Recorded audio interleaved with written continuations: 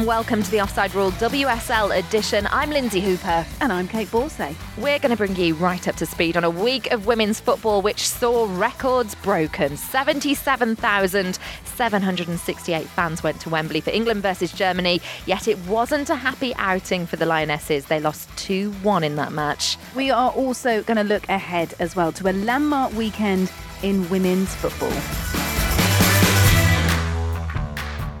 In the studio with us today, it's a massive hello to Chelsea defender, Lioness and Olympian Anita Asante, who hasn't got the documentary crew with her today.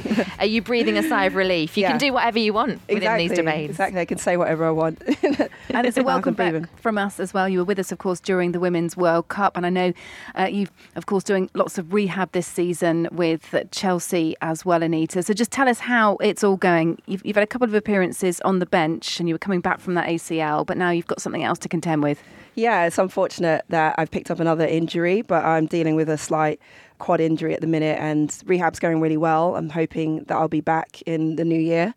You know, and it's part and parcel of football. You know, you sometimes you have a good run and everything's going well, and even when you feel good, you get a little setback. It must be so annoying. Well, Chelsea are top of the table, so it's all going well there, I know. So the documentary crew that I mentioned, Anita, are they following you as well? Because when you're injured, obviously you're going to be separate to the rest of the team at the moment, working on your own, I'm guessing. And this crew have been following you. It's for Netflix, isn't it? Yes, for the whole year. That's right. Yeah. I mean, they're following the whole team, and they're trying to get our individual backstories and see what aspects of things we're doing on and off the pitch that they can sort of follow us around and get a better understanding of us as individuals. And obviously when you're injured, it's easier to maybe follow that journey because, there's a direct path to what I'm doing. And how long are they with you for? They're going to be here the whole season. Wow, so it's going to be a pretty epic production. Yeah, hopefully they get, tons of footage and it's good and exciting and people are going to be interested. Yeah. And I think they will because, there's a lot of character in this team. But Anita, see, the thing is, you're very smiley, very bright, bubbly. I'm guessing when someone's injured, they're wanting you to be really down. Yeah. Are they giving you instructions like, be a little bit more miserable? We counted them before, 5 injuries that Anita's had. Yeah, I mean... Yeah, I don't know. I think we're all different as well. So they'll get probably aspects of that from all of us in different ways, especially in the injured sort of group at the minute. This is the way I deal with my injuries. I think it's a quicker mode to get through it and get back is when you're positive and when you just look ahead and you take each day as it comes and sort of see the small milestones you make. So that's always been my approach. And I think so far it's kind of worked out for me. So I'll stick with that. Oh, I like that attitude, definitely. Kate was at Wembley. You managed to get there. I didn't manage to be there in person for this one. No, but you got to soak up the atmosphere. Yeah, you were busy at Millwall, weren't you? But yeah, I got to soak up the atmosphere there.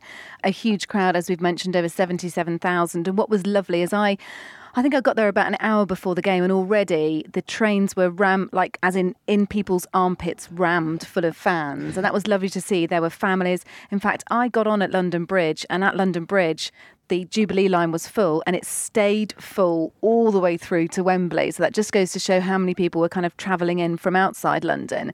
There were groups of kind of friends together. So I saw a couple of times, groups of kind of 20-year-old, 30-year-old fans together all out for the day, which was really nice. So a huge mix of fans for the game, and I'm really glad everyone showed up pretty much. The thing that I always do when I'm walking down Wembley Way for the FA Cup finals, which have got bigger and bigger in attendances as well over the years, is I look at the back of the England shirts and see who's the most popular name on the back.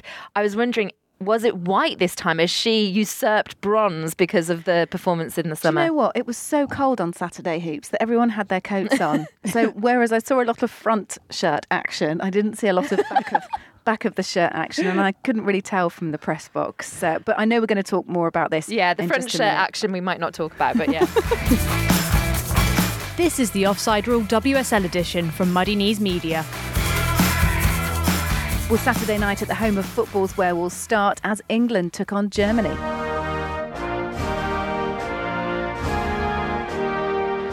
the cross in. Oh, it's in the back of the net, Germany lead. And it's Pop who scores.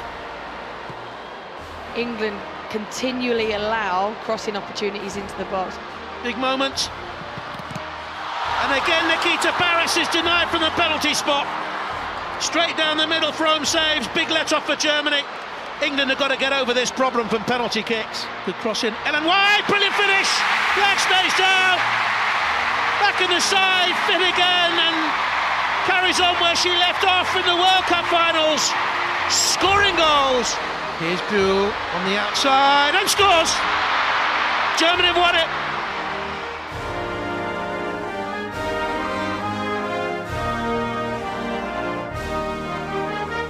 Well, Germany struck a late winner to take a 2-1 victory and continue their impressive record against England. Germany dominated the play early on, actually. The first 20 minutes was, well, awful. Alexandra Popp's early header putting them in control. Catherine Hendricks was fortunate not to be shown a red card for a dangerous challenge on England's Beth Mead. Beth did pop up, though, and carry on in the game. Nikita Parris had a first-half penalty saved, but Ellen White came to the rescue and drew things level just before half-time. In the second half, it was a bit more evenly matched, but England caught napping in defence again. Clara Ball's clinical finish past Mary Earps in the 90th minute means that the Lionesses have won now just one of their last 7 games. Anita, you will have seen the game. Just give us your impression from a professional player's point of view. How did the side come across to you? Like you said, early on in the game, you felt Germany's dominance, and I think we looked a bit shaky. We looked shocked a bit, didn't we? Yeah, or socked. Shell shocked. I can't say it. Shell shocked almost. Yeah, and obviously the early goal against us didn't help. I think to calm nerves and give the girls a chance to find their rhythm. They unsettled us early, and we didn't seem like we knew what to do, how to get back on the same page and just diffuse the momentum a little bit. And to be honest, I didn't think we looked confident at all. Even after the first goal went in, you would hope that would spur a reaction and that, if we have a game plan, fine. They've scored, let's regroup, let's get back to our game plan, stretch the pitch, do whatever we need to do to find balance again and, drive into the space when it's on and, easy balls. But we just seemed flustered and everything was a rush. It actually took the red card that wasn't and the saved penalty, I think, for England to gear change and get into action. But again, their defence really worried me, Anita, and this is obviously your speciality. We know that Phil likes to play out from the back. So does that mean then that this, probable defensive weakness is then exposed? Yeah, of course. Obviously, if you're trying to possess out of your own box, you need to be confident on the ball and you need to be able to make good decisions in key areas and not play risky passes. But I think that we just didn't seem like we were sure how to build out, to be honest. And it's not just about the back four. We need players around them to make it easier for them to make decisions, to be secure. I can pop it into the midfield and get it back. And you're already breaking, pressurising lines. But we didn't seem to, know exactly where to go. Or everyone felt a bit like, oh, this is a risk. I don't really want that responsibility in case I lose it. And you can't have that. So I think that was one of the main challenges. I had contrasting emotions as well about the Ellen White goal because it was great to see her score, to be able to do that celeb in front of all of those fans, and she's just come back from injury as well, so it was a really lovely narrative. But she was clearly offside, and from a defending point of view, from a defender's point of view, if that was your team and you put yourself in Germany's shoes for a second, then you'd have been livid. Oh, absolutely. I would have been, kicking off probably. And I think everyone was wondering if there was, where's the VAR on that situation and things like that. But again, it makes the point that officiating needs to be better as well at this level with the best teams playing against each other. But like we said, in play, we struggled to build out of our defensive block and defending wise, I think got isolated too often. Well, let's hear from Phil Neville first of all. He spoke to the press after the match and actually quite refreshingly was very much taking the brunt of the criticism. We can talk about the emotional lows of coming down from the emotional highs to feeling, the fatigue and everything of the World Cup. But for me, that when you get into November, that becomes an excuse, and we're not having any excuses, I don't think, in terms of where we're at, what we want to achieve, and where we want to go. And it starts with me. I've got to take responsibility for those results. I'm the one that picks the team. I'm the one that sets the tactics. I train them. I talk to them, I communicate with them. So ultimately, the book has got to start with me and finish with me, ultimately, because your team always reflects the manager. And at this moment in time, the results aren't good enough, which means that I've not been good enough. He has been very honest there, Anita. I mean, talking about this reflection back onto the World Cup and that there might be a hangover there. Does this not throw into question the role of a sports psychologist as well within the England camp? I know that you've got teammates who are in the Lionesses squad, but I felt like the first few results did definitely scream that. It screamed, we're not over that disappointment. We went there to win in France and we haven't done it. And there seemed to be this little drip feed after. But as Phil said it there, it's November now. And if that is still having an effect, surely that needs to be addressed. Yeah, I would agree with you. I mean, I don't think it's any harm in using other, psychologists or whatever to help the team overcome the tournament and things like that. But it's refreshing also to hear him take some responsibility as well. He hasn't. Well, he hasn't, and I think it's rare. Actually, a lot of managers don't tend to take the full brunt of responsibility for everything that goes wrong. And the thing is, it's now they're addressing it. Could we have addressed it earlier? Yes. I mean, we've had many fixtures up until this point. And we've also had many Phil quotes as well, like these players can thank their lucky stars that I'm in charge, and all of this as well, and about how he would go to the moon and back for his players, and about how he's now said I'd go to lucky to have him. He's now said I'd go to my grave with these players and their attitudes as part of that post-match. I'm not so focused on what he says. I know that Kate loves to regurgitate all of his quotes. No, but I just think that it is not helpful to hear a manager not for the side, having come off the back of a World Cup defeat and in a fragile state, and all of the players have come out. Steph Houghton's come out. Ellen White's come out and said, yeah, we were perhaps a little bit more affected by that World Cup defeat than we thought we were. But we know that they're in a fragile state, and so and it seems to me that up to this point, Phil Neville's used his post-match press conferences almost like a job interview, almost like he's selling himself, trying to convince everyone that he is the right man for the job, and never really facing up to the criticism. He's probably done that on a couple of occasions. I'm not saying that I'm in complete agreement with what he said across the board, because some of the times you think, oh, just think a little bit more before you act. But I generally think that he hasn't in press conferences got it that bad. Like overall in France, obviously there's been things that he's needed to answer in terms of dip in form. More that concerns me isn't what he's saying in the press conferences, because I don't think the players really pay that much attention to what he's saying in that. So it's actually more addressing the tactics on the pitch and the decisions he's making there in terms of these late substitutes, not even bringing Beth England on, who I would arguably say has been one of the form players in the WSL at the moment. You'll know up close, Anita. Isn't that more of the problem here? Yeah, of course, because I think everyone wants to see informed players play. And especially for those players as well who are going to camp, like a Beth, who's, recently joined the squad, who's eager to impress. These are great moments and opportunities that I think he could have utilised to actually see those players. And like you're saying about the press conferences and things like that, it doesn't really matter because we don't know what he says to the players when no one's watching. We don't know what goes on. Well, I hope it's not like the press conference. Do you mean? So far. That's all I can say, because I'd be rolling my eyes. So, we don't actually know in terms of that. But yeah, tactically in all those areas, I do think obviously we need to scrutinise that and say, can it be better? Is the personnel he's picking to start games, etc., the subs? Who would you have in there, better? Anita? I saw Emma Hayes at half-time. She popped out of the commentary box to watch the offside goal with us. And she said, look, second half, absolutely fine. Bring on Beth England, 60 minutes, away we go. And of course, that never played out. Who would you have in this side? How would you have done it differently, do you think? No, I would have agreed with her. I definitely wanted to see Beth England get on the pitch and make an impact.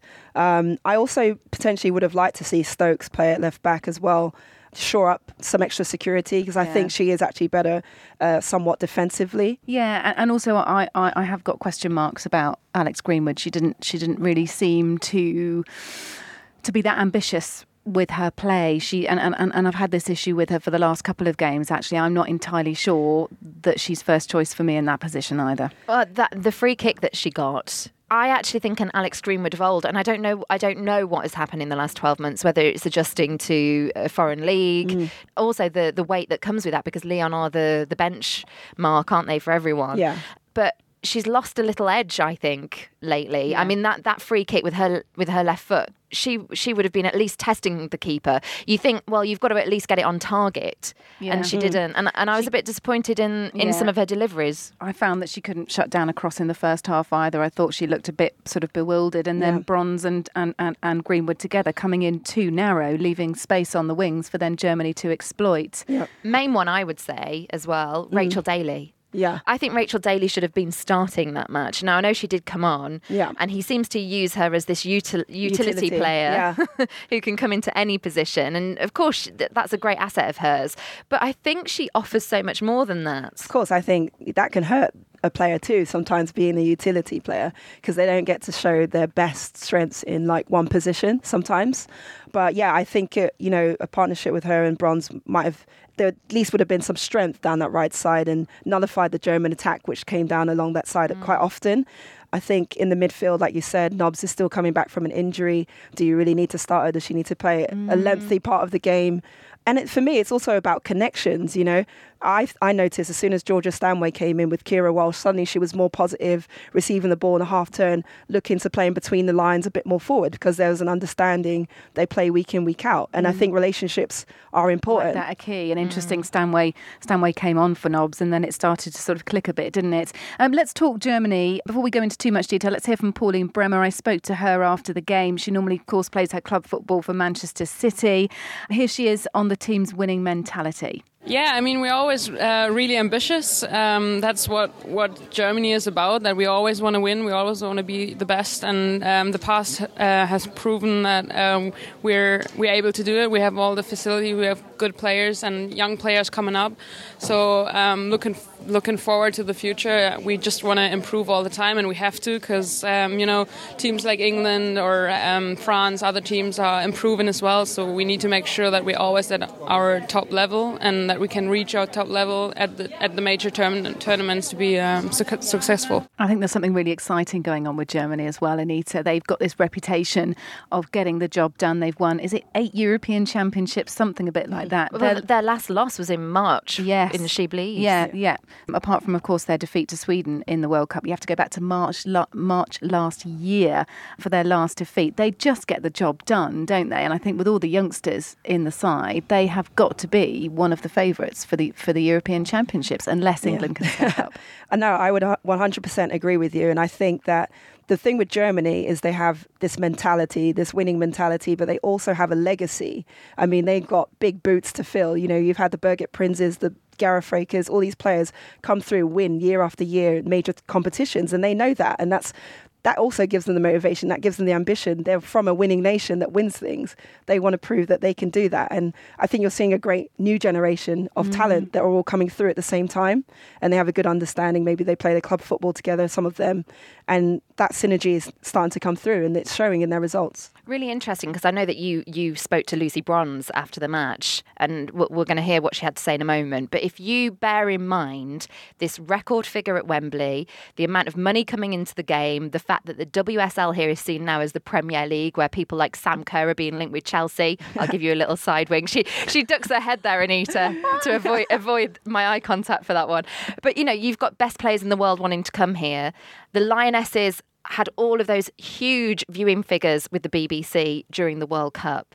And I wonder if there's a little bit of all this greatness that we've been celebrating in terms of exposure slightly ebbing into the brains of the players. And it was interesting because this is what Lucy Bronze said. Yeah, 1 win in 6 is unacceptable as well. I completely agree with Phil. All we can do is work harder. We've actually had a great week of training this week. If you'd watched us train on the first day, we was playing some great football. I think that's where the goal today has come from, the fact that training this week has been exceptional. We just haven't been able to show it on the big stage in the game today, which is very disappointing. But all we can do, like I said, is look towards the next game. This is a long vision. 2021 is the goal. Not winning games now is disappointing. We want to win games, but when it gets to the Euros finals and we're playing in England, that's when we hope to really pull out performances and results. So does that not speak volumes then, Anita? This whole playing brilliantly in training, but then not being able to transfer that onto the big stage. Of course. I think that's definitely part of it. I think we also need to be mindful that the game has grown significantly in a really short space of time. And this is very new for players in general to have this level of exposure where you're on the big stage, you've got all these, people watching you, massive audiences, all this scrutiny, and we're expecting it to be at the same level as the men. They've had this for 30, 40 plus years where they've dealt with it and they've learned how to overcome some of these challenges. And we're still finding out how we can better support players at this level to perform at their best and also understand and deal with the criticism, deal with how to be consistent, deal with how to compete with the best in the world. So I think that is part of the challenge, the mindset, the psyche. Also, on the opposite side, when I spoke to Pauline Bremer, she said, look, it only serves to egg a team like Germany on. If they're coming to England, if they're the visitors and there are nearly 78,000 people in a stadium, okay, a lot of them are cheering for England. And I know Lucy and Nikita Paris, who I spoke to, said that they could definitely hear it and that it was egging them on. So too will it do the opposition, and the Germans love nothing more than to exhibit a bit of a showpiece at our showpiece occasion. And I would argue as well that this plays into the point a bit more about this weight on the shoulders feeling, because Germany have been going under the radar. They've been going about their business. Like we pointed out how, they've pretty much been undefeated for such a long amount of time. But not many people really knew that. Yeah. And then England, they've been pitched as this team that are the new challengers to USA. They're the ones that should have been in the final of the World Cup. So they've got the opposite billing. So maybe it's to do with that. But we have to have the product to then prove it. Talking of mentality, Nikita Paris hasn't scored a penalty in quite some time. I forget what the exact record is. In fact, I think she might be able to tell us. I had a quick chat with her after the game to see if this has put her off taking pens for England. I want to take more pens for England, but ultimately you've got to step back and take a holistic look. I've had 6 penalties, I've only scored 3. Like internationally, that's not good enough. International level, it's elite football, and you've got to ultimately put more goals away. Or obviously, if I'm taking 6 penalties, I need to be scoring at least 5 of them. And at the moment, on the penalty spot, I'm inconsistent. And as a staff group and as an individual player, we've both got to sit down and really look at how can I improve. Obviously, by taking more penalties, but at this point in time, am I the right person for the job? So, Anita, I think she won't be taking any pens for a while, will she? After that. Probably not. I mean, I was surprised to hear it, in a good way as well, for her to say, am I the right person for the job? Yeah. That's her being self-reflective. She's had an introspective look and said, I'm not cutting it right now. Maybe someone else should warrant the opportunity. And, Phil maybe will have to look at that and see who his next best penalty takers are. And as far as I know, he's the one who picks the penalty taker. So I don't think it's any fault of her own. She stepped up, she's taken the responsibility, hasn't gone her way. And now, maybe it's time for a change.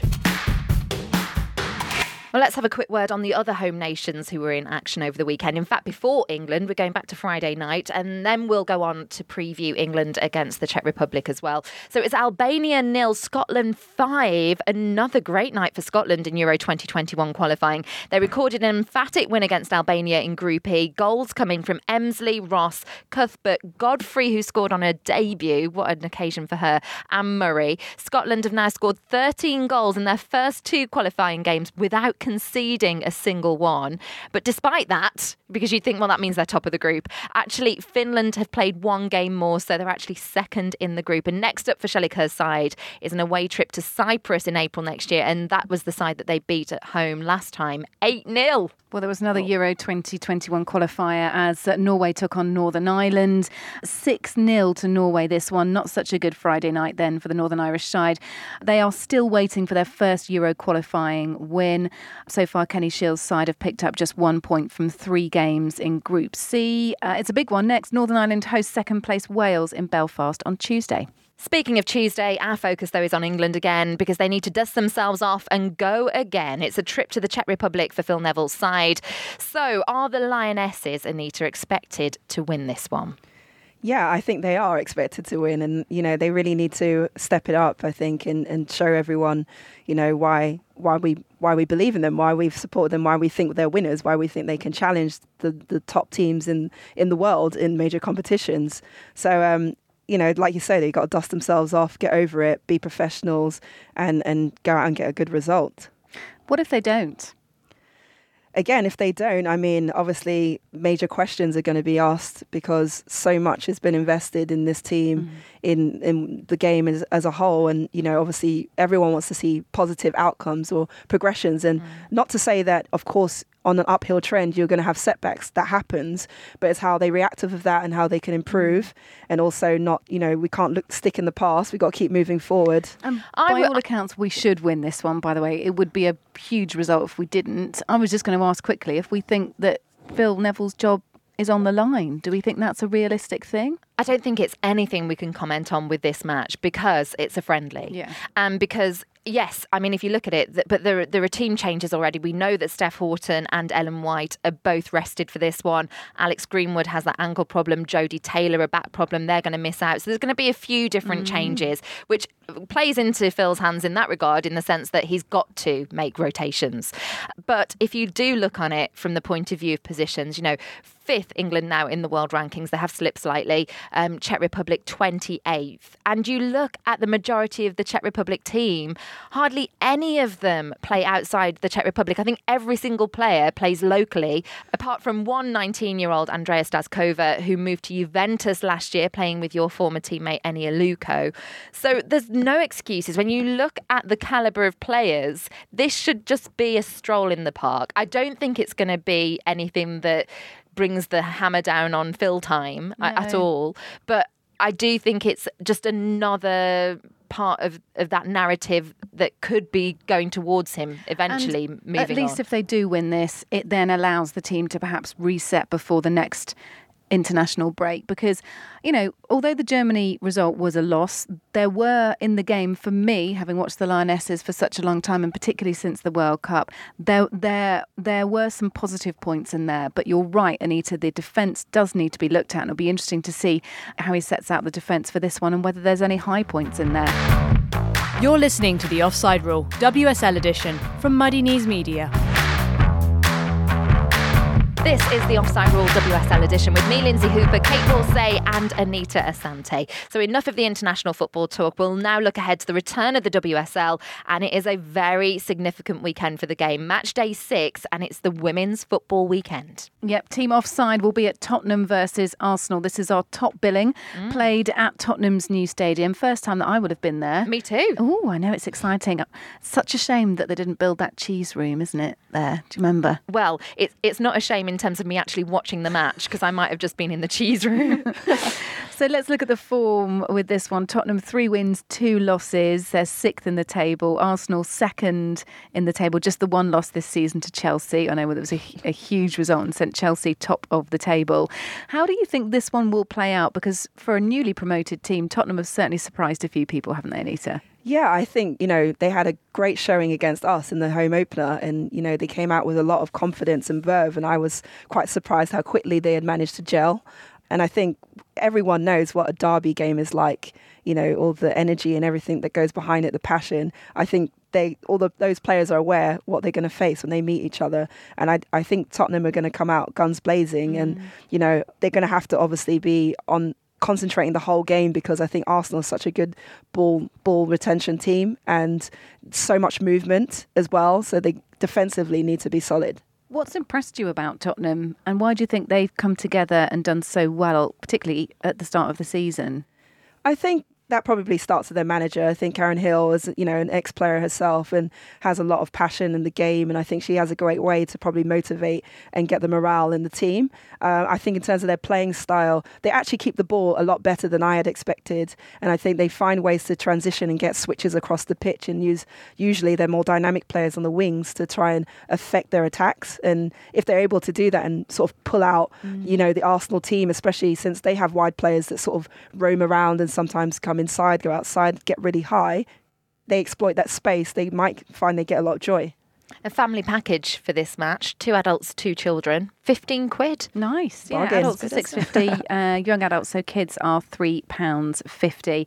I'm sure that there are still tickets available for that one. So if you're in the area, do by all means pop in. One of the other big ties of the weekend is a Merseyside derby. Sees Liverpool play Everton. The first time that a WSL Merseyside derby has been played at Anfield for this one.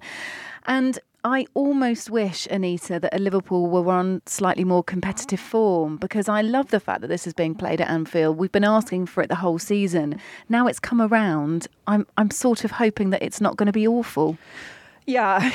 Sorry, but I just really want both teams to put in a really good performance. And Liverpool are on this awful trajectory downwards that just hasn't seen anything go their way.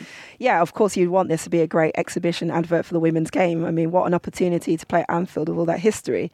It's unfortunate, I think, at the moment that, Liverpool are a team right now that need to get more quality in the side, I think, and get them into a place where they can sort of challenge in the mid-team tables, top tables, maybe still a point here and there, and be more solid. So, yeah, I also agree. I mean, I would love to see it be a good game. Somehow I feel like it might be quite more of a battle than, a scrappy type. Well, that's okay, as long as there's a little bit of class in there. And it's not like Liverpool don't have good players. Jess Clark's there, Melissa Lawley's there. We've seen some good stuff from Becky Jane this season. In fact, Becky Jane's given me the quote of the derby, by the way, who says, "The pitch is a carpet, so I can't wait to play on that." Yeah. So nice to play on that dreamy Anfield surface. Lots of backing from the club on this one. I have been concerned this season about whether Liverpool have sort of hung out the women's team to dry, whether they've taken a step back. And actually at this point, this kind of make or break point in their season, really, before the other teams really start to separate away in the table, where the Liverpool Football Club should have come in as an organisation and really looked at how to address this. They've got such a rich history in the WSL, yet at the moment they are really odds on to be relegated. They have, though, been supporting them on social media. Should we have a listen to Jurgen Klopp's call to action? So, as you may know, on the 17th of November, the Liverpool FC women will take on Everton at Anfield. So a massive derby game, but also the first time a WSL match will have been played at the stadium. Kickoff is 3 o'clock and tickets are on sale now. They are just £5, and moms and dads, you can bring the kids for free. So get there and support them and make it another great Anfield occasion. Well, it's just the music in the background. It's great to do a read, which is what he's done there. But actually, what would be greater still is if Klopp was actually there, or any of the first team players were there. And the problem is this busy fixture period for Liverpool, because I'm not taking anything away from them. They are absolutely flat out at the moment. It would be a huge thing to be able to turn up to this, but it would be more significant than urging people to. Yeah, I mean, that's what I think all the teams have been asking for, whether it be at Chelsea, Arsenal. You want the men's team to be there, support it as much as they can, because I think, obviously, with their following and their profiles, it just will boost the interest even greater. I mean, it's great that they're taking these steps, but I agree with Kate. It would have been great if this happened a few years earlier when they were actually doing really well and winning the league and doing things like that, to get them to a point where they would be competing with the top three, I reckon, if they had done that then. And that's not happened. I'm really interested to know how many tickets have been sold, actually, because I really, really hope that the crowds turn up for this one, and that G's on both sides. Willie Kirk I should say that Everton fans will be turning up and actually in droves. 3 wins, 2 losses, wins against Birmingham, Bristol and Brighton, losses to Reading and Man City. And Willie Kirk's certainly been doing a great job at Everton. We've seen players like Chloe Kelly step up and score some amazing goals. So, look, let's keep our fingers crossed. I would really, really like that to be a great game from both sides. Moving on to Chelsea versus Manchester United, which could have a huge say in positions in the table. Top of the table, Chelsea hosts 4th place United, and United have 3 wins on the bounce. Great form to come into this one, but Chelsea are undefeated this far. Of course, you're biased, Anita. I mean, you do look brilliant as a side, but I would say there is a potential for a slip up here.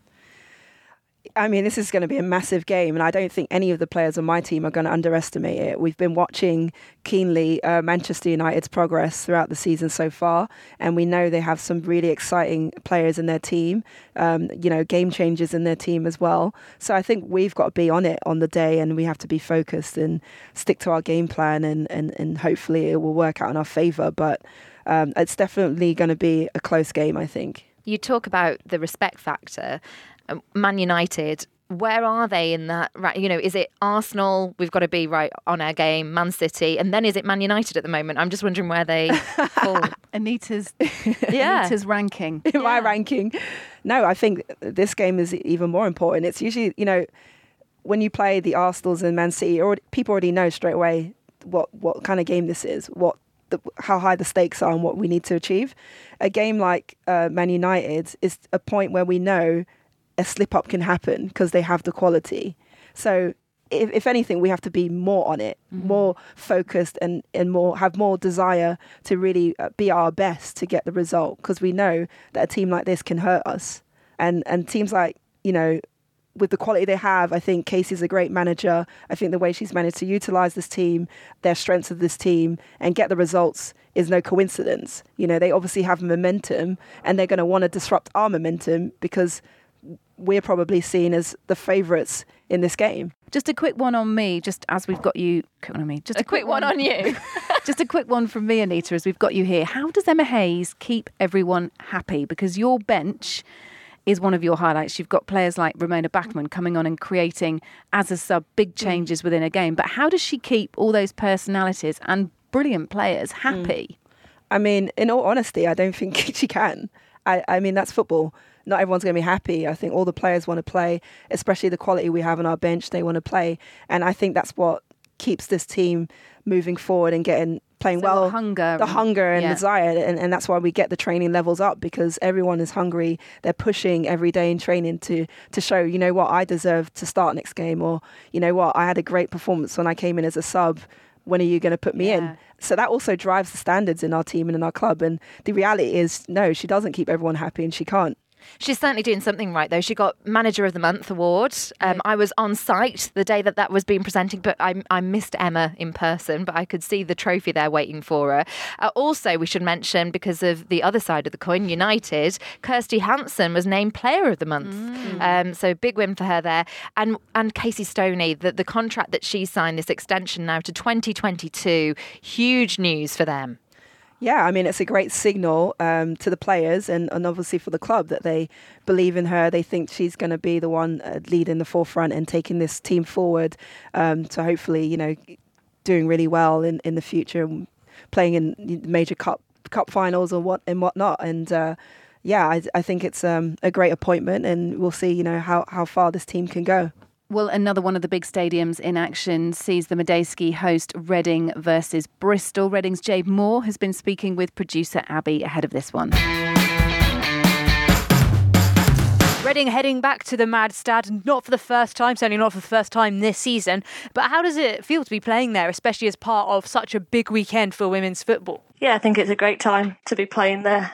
We've played the last couple of cup games there, and it's actually starting to feel a little bit like home now for once, which is quite nice, because usually within our season we probably just play them once or twice there, so it sometimes disrupts our rhythm a little bit. But come this weekend, I think it's our third game there, so it actually feels like we've been at the Madstad more than we've been at Adams Park, which is strange, but it obviously helps with the advantage from our side then. So was there this intention to get the team used to playing at the Madstad by playing these Conti Cup matches ahead of a WSL match, so that you guys would get used to playing in such a big stadium? Yeah, definitely, and it's crazy because Wycombe's ground's a big ground, but the Madstad's, I think, another 4 metres length on the side, so it is a completely different game when we play there, no matter who we play. And there has been obviously a little bit of grumblings for us in camp that we never really perform very well there. But I think obviously with the amount of games that we've got, we can't have that as an excuse now. And for us, we've actually got a win there, which is always a good thing to sort of dampen that. And last week's performance against West Ham was a good one. So right now we're happy that we've sort of put them demons to bed on the pitch. Speaking of the match, you're playing Bristol City. They've got some great players, but they've not quite clicked yet this season. How are you going to make sure that you don't underestimate that team? Yeah, I think every game that we always go into, no matter where it is, who we're playing, home or away, we always do our research on them. We make sure that we concentrate on ourselves throughout that process, but it's always about how we're going to exploit their weaknesses. So Bristol will be no different this week. We tend to actually get some quite good performances against Bristol in the past. However, Bristol have been a really strong team, especially last season. They tended to be everyone's bogey team. So We definitely won't underestimate them, but hopefully we'll be wanting to put a performance on, but also get some 3 points that we need. Well, we wish you good luck against Bristol this weekend. If we can, let's change tack. Let's talk England, because we're celebrating a record crowd at Wembley, but it is another defeat. How do you, from your position, take account for the current form? Is it fatigue, or are there other factors at play that the media aren't recognising? From my point, I really don't know. I just think the results have always been a big thing with international football, and that's something that you have to concentrate on when you go away with England. Is you don't always worry too much about the performances, but you have to make sure that you get results. And right now, we just don't seem to be getting the results. The performances are ad hoc. Sometimes they're good, but we don't get the win, or sometimes they're poor and we still don't get the win. So it's going to have to be something that's going to have to start to marry up the performance versus the result. But we're lucky that we're not having to fight a qualification round right now. And I do think that there is a bigger picture involved, that the style of play and the confidence and everything that they're trying to install in the girls hopefully will come out in fruition come Tokyo, for the Olympics. And obviously the even bigger picture is the 2020 Euros. So we have to probably bear with them and keep sticking behind them and hope that the results do come. That was Jade Moore, Reading midfielder. Lindsay, a couple of other games to wrap up. Another one, Manchester City against West Ham, the penultimate match for us to look at. A rerun of the FA Cup final for this one.